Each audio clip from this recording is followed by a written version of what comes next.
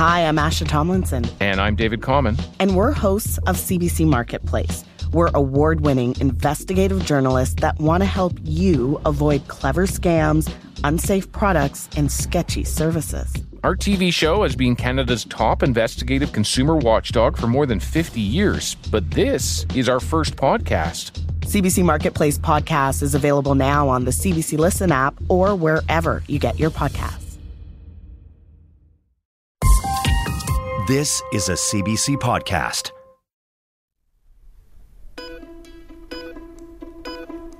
Hi, I'm Dr. Brian Goldman. Welcome to The Dose. Remember last fall and winter when adults and especially infants and young kids filled ICUs and which led to ER waits of 18 hours or more?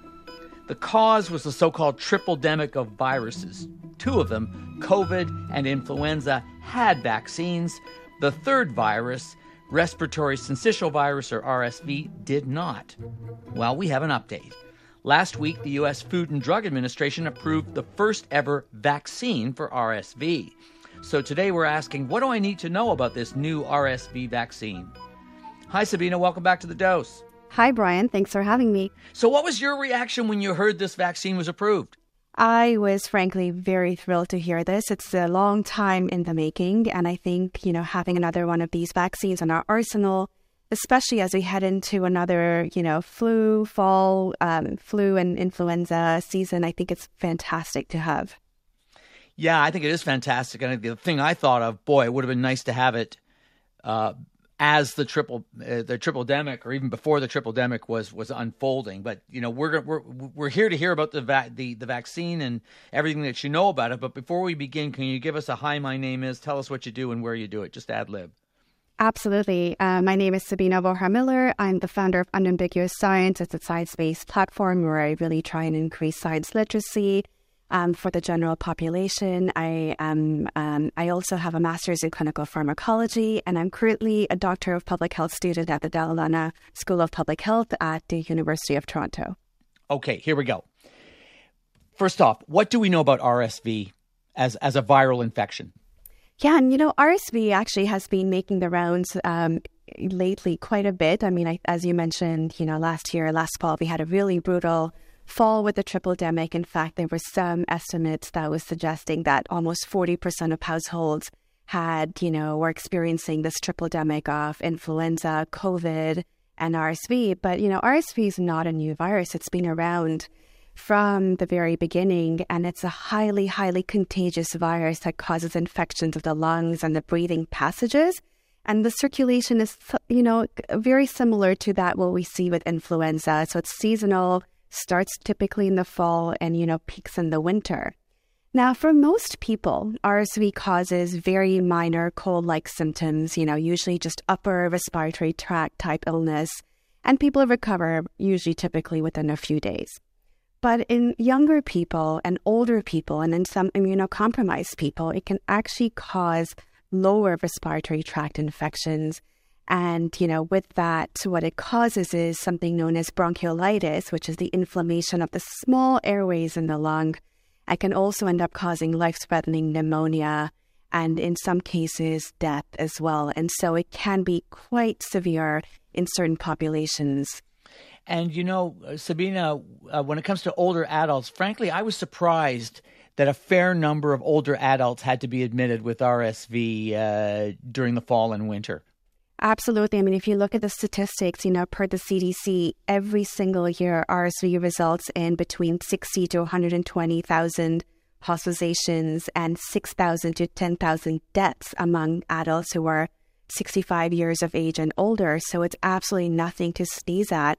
And the fact that we've been, trying to work on a vaccine specifically in this population for a very long time is really telling, because there is such a severe burden of disease in the elderly. So that's RSV. What do we know about the new vaccine? Yeah, so the new vaccine was just approved by the FDA. It's actually the first RSV vaccine that's ever been approved. So this is huge news. And this one actually is called RSV. It's by GSK. And it was approved for individuals who are 60 years of age and older. So this vaccine is a protein subunit vaccine. So it's actually very similar to other vaccines in terms of the technology. For instance, the hepatitis B vaccine is also a protein subunit. And more recently, many people are familiar with Novavax. That is also a protein subunit vaccine. What was amazing about this is because of that massive burden of disease, this vaccine received priority review with the FDA and the European Medicines Agency, the EMA as well, and was just recently approved by the FDA. What kinds of side effects were seen in the clinical trial? Yeah, and so, first of all, I want to mention the clinical trial was absolutely incredible in terms of how robust it was. So it's an ongoing randomized placebo-controlled phase 3 trial, and in fact included 25,000 participants. And, as you know, in recruiting these many participants in a clinical trial can get very tricky and it's very difficult to do, but they were in fact successful to recruit these many people in the study. And what they found with one dose of this vaccine, it significantly reduced the risk of developing any RSV-associated lower respiratory tract disease by 82% and severe disease, in fact, by 94%. So extremely efficacious and efficacious for both, RSV-A as well as RSV-B subtypes. Now, in terms of adverse events, what we saw were actually what we would typically see with any vaccine. So we saw things like injection site reactions, like pain, some fatigue, some muscle pain, some joint stiffness and pain, and some headache. But the good part is that the incidence of any serious adverse events were in fact similar between the vaccine group and the control group. So, I think especially given the fact that we've been researching RSV vaccines for so long to find something that is efficacious and safe has culminated in this vaccine that had extraordinary efficacy and was also very, very well tolerated. So if this works as well as we think it will in the general population, as it did in the people who were studied in this large clinical trial, this vaccine could prevent a large number of deaths, couldn't it? Absolutely, especially given the remarkable efficacy against severe disease. I think that is one of the parameters that is so, critical to look at, and a reduction of 94% is fantastic. So we've been talking a lot about older adults, but I want to ask you to remind us why it is that infants with RSV tend to get much sicker in general than say, young adults or middle-aged adults. Yeah, so the other population that is, again, very susceptible to RSV are infants. And this is because they have smaller lungs, their passages are much narrower as well, and their lungs are not fully developed, and so they tend to have a lot more of the lower respiratory tract illness that we see with severe infections. And so if you look at children under age 5, it actually results in around 58,000 to 80,000 hospitalizations and, up to 300 deaths annually. And it's actually the number one cause of hospitalizations for children under the age of 1 and the second leading cause of death in children under age 1 globally. So there is, again, another huge burden of illness in this population as well. And, the other thing about RSV infections in infants is that it's unpredictable. So all infants have this potential of developing a severe RSV infection. And in fact, most hospitalizations for RSV occur in completely healthy infants born at term. And then on top of that, it also puts children at risk for developing other downstream issues, such as, for instance, asthma. We have data to show that kids who get very sick with RSV in their first year of life end up having 2 to 4-fold higher risk of developing asthma later down in their life. So it does cause significant illness in children who are under the ages of 1. Now, the vaccine that you and I have been talking about will not be given to infants, but I gather that there are other vaccines in development, or at least one other vaccine in development that could be given to pregnant women, and that could have a positive benefit on their children once they're born. Absolutely. And so Pfizer actually has this vaccine in place, not just for the elderly population over age 60, but also this vaccine would be administered to pregnant people to see whether, they can actually provide some of that protection to infants when they're born. So this is actually through transplacental transfer of IgG antibodies. We call it passive immunity. And so what it does is it actually passes immunity from the pregnant person to the baby, and it lasts for the first few months in their lives.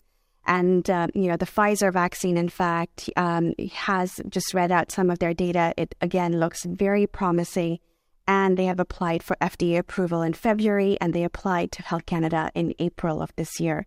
So we should, see this vaccine available at least, for use in maternal during pregnancy for infants who are under age 6 months, hopefully, in fact, by the end of this year. Sick Boy Podcast is a health and comedy show about what it's like to be sick. Wait, is that right? How can illness be funny? You'd be surprised. Okay. Sick Boy is hosted by me, Brian Stever, and me, Taylor McGilvery, and myself, Jeremy Saunders. Come on in and join us to melt your heart, learn something fascinating, and bust a belly laugh. Trust us, you'll be glad you did. You can find Sick Boy on the CBC Listen app or wherever you get your pods. So if one were going to vaccinate a pregnant woman in order to protect her children, provide passive immunization to the child through the placenta for, say, up to the first 6 months of the infant's life, when would you have to deliver that vaccine to the pregnant woman? So the most ideal timing of actually delivering a vaccine for, the most efficacious transfer of IgG antibodies typically is in the early third trimester of pregnancy. So, between 27 weeks to 32 weeks is ideally the time when you see the most transfer of antibodies.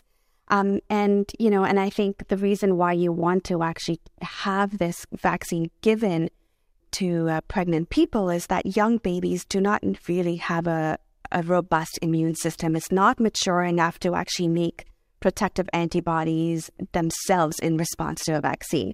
So for, infants who are under age 6 months who are at one of the highest risks for RSV, severe illness, the best way to, in fact, protect them is not necessarily by giving them the vaccines themselves, but, in fact, giving the vaccine to the pregnant person during pregnancy at that ideal time to allow for maximum transfer. But at some point, clearly, even with this kind of a strategy, an infant is going to run out of passive immunization courtesy of mom. So are there any vaccines in development that are aimed at infants, given the fact that there are lots of infant vaccines?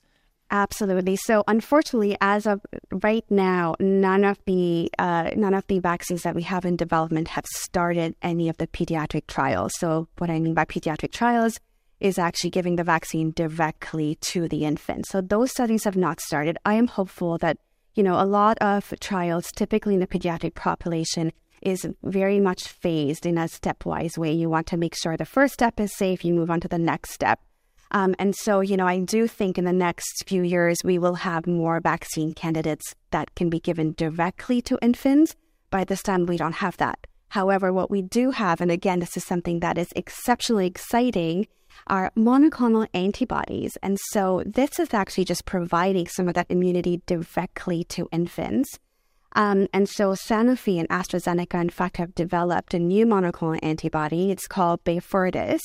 And this is administered as a single dose to infants and newborns before their first RSV season to protect them for that RSV season. And this was actually already approved by the European Commission a couple months ago, and it was approved in Canada end of April as well, and expected to get FDA approval by August of this year. And the most impressive part about this monoclonal antibody is that it's long-acting. So up until now, we did have another monoclonal antibody called Synagis that was given to specifically infants who were at very high risk or were premature. And it has to be given on a monthly basis. So it would be basically given every month for 5 months for the first RSV season. Whereas this new monoclonal antibody just has to be given once per season, and it protects you throughout. And because of that, the efficacy is fantastic for this new vaccine. And because it's long-acting, the CDC's ACIP committee that basically recommends use of vaccines have said that so far they would recommend this antibody for all infants. So not just premature and not just high-risk children, but all infants for their first RSV season. All infants, as opposed to infants at particularly high risk. Exactly. Now, hopefully, we have similar recommendations here by NACI, but that's yet to be seen. So remind me, is this treatment approved in Canada, this new monoclonal antibody treatment? Is it something that infants are going to likely be able to receive as a treatment anytime soon? So it was just approved less than 2 weeks ago, so very, very new. But yes, we do have approval for it. We're still waiting to hear NACI's recommendations on use, and we still have to understand what the manufacturing and supply looks like. But I am exceptionally hopeful that we're going to have this in our arsenal come fall 2023 as we head into the next, influenza season. Wow, that's amazing news. Thank you for sharing that. How long? I want to get back to the vaccine that was approved by the Food and Drug Administration in the U.S. How long were vaccine researchers working on that particular vaccine? Oh, wow. What a great question. So, this is the first RSV vaccine to be approved, but it has not been for a lack of trying, let me tell you that. We've just been very, very unsuccessful up until this point. In fact, we started trialing, or designing an RSV vaccine back in the 1960s, where we had this inactivated RSV vaccine for young children. And unfortunately, it completely backfired. Instead of preventing infections or illnesses, in fact, it ended up causing more enhanced form of RSV, some more severe form of RSV in the infants who received the vaccine. And we, immediately stopped that trial. And the last 50 years have been spent in terms of understanding what caused that. How did, the vaccine fail so spectacularly, and how to prevent it, how to actually get us to a point where we have a safe and efficacious vaccine. So it's been in development since the 1960s. We've been doing that clinical research to try and make sure we get that really good data, really good due diligence until we have a vaccine that can be finally approved, which is, we're finally there. And here we are with an explosion in new vaccines. Why do you think vaccine development is more successful today compared to years ago? I think that there's a lot to be said about learning from previous mistakes. And I think that has actually been pivotal for us.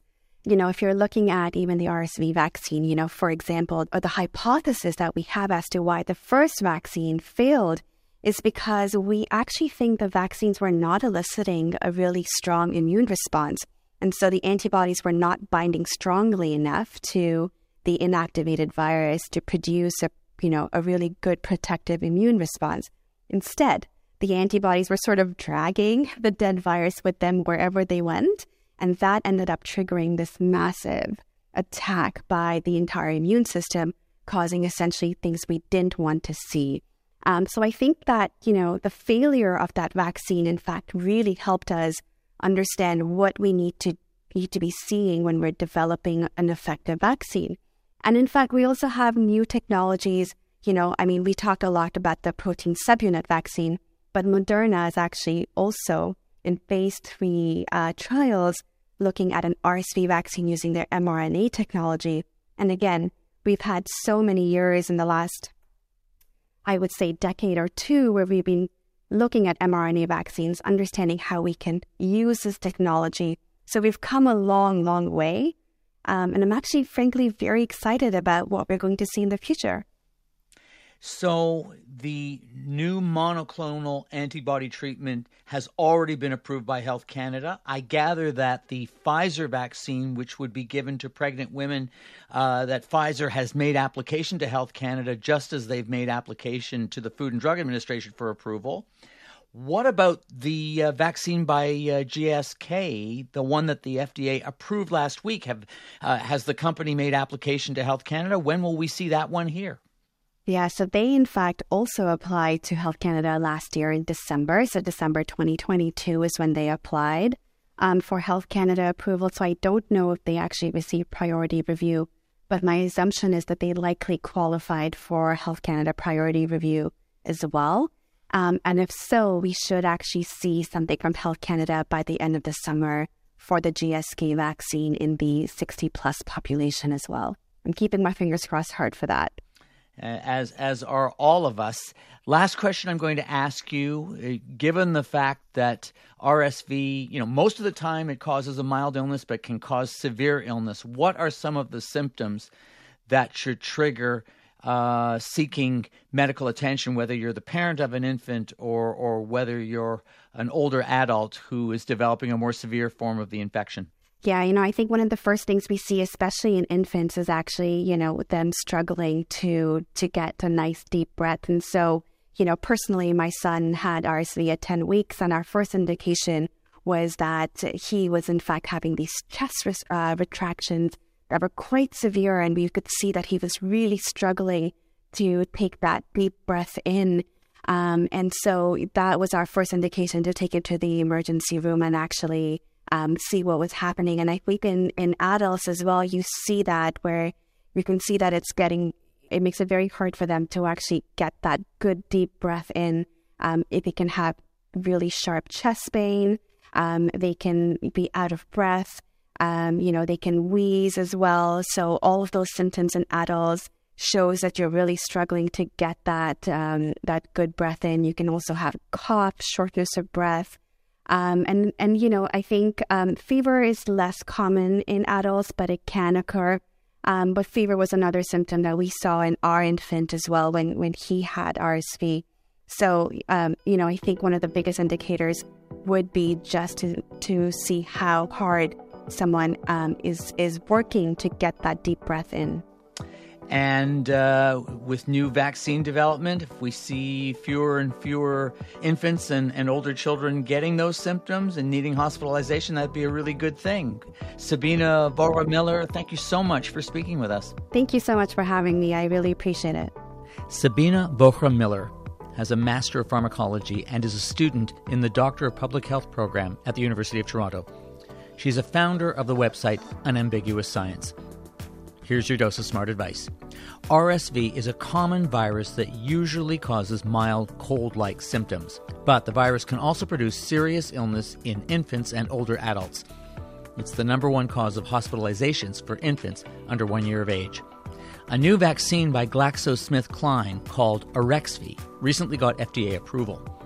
It is indicated for adults 60 years of age and older. In a clinical trial, the vaccine reduced the risk of infection by 82% and reduced the risk of severe illness by 94%. Side effects of the vaccine include soreness at the injection site, muscle and joint aches, and headaches. The vaccine has been submitted for approval to Health Canada. Another vaccine made by Pfizer that would be indicated for adults aged 60 and older and pregnant women is under review by the FDA and by Health Canada. In addition, Health Canada just approved a new antibody drug to help protect babies up to age 2 from serious illness caused by RSV. Fortunately, most people have mild symptoms.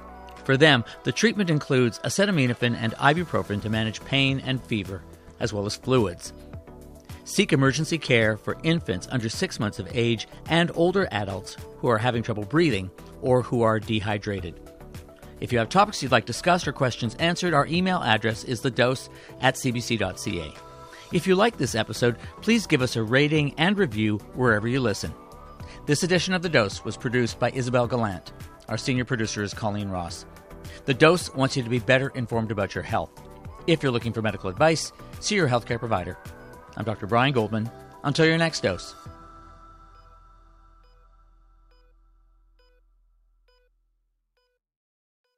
For more CBC podcasts, go to cbc.ca/podcasts.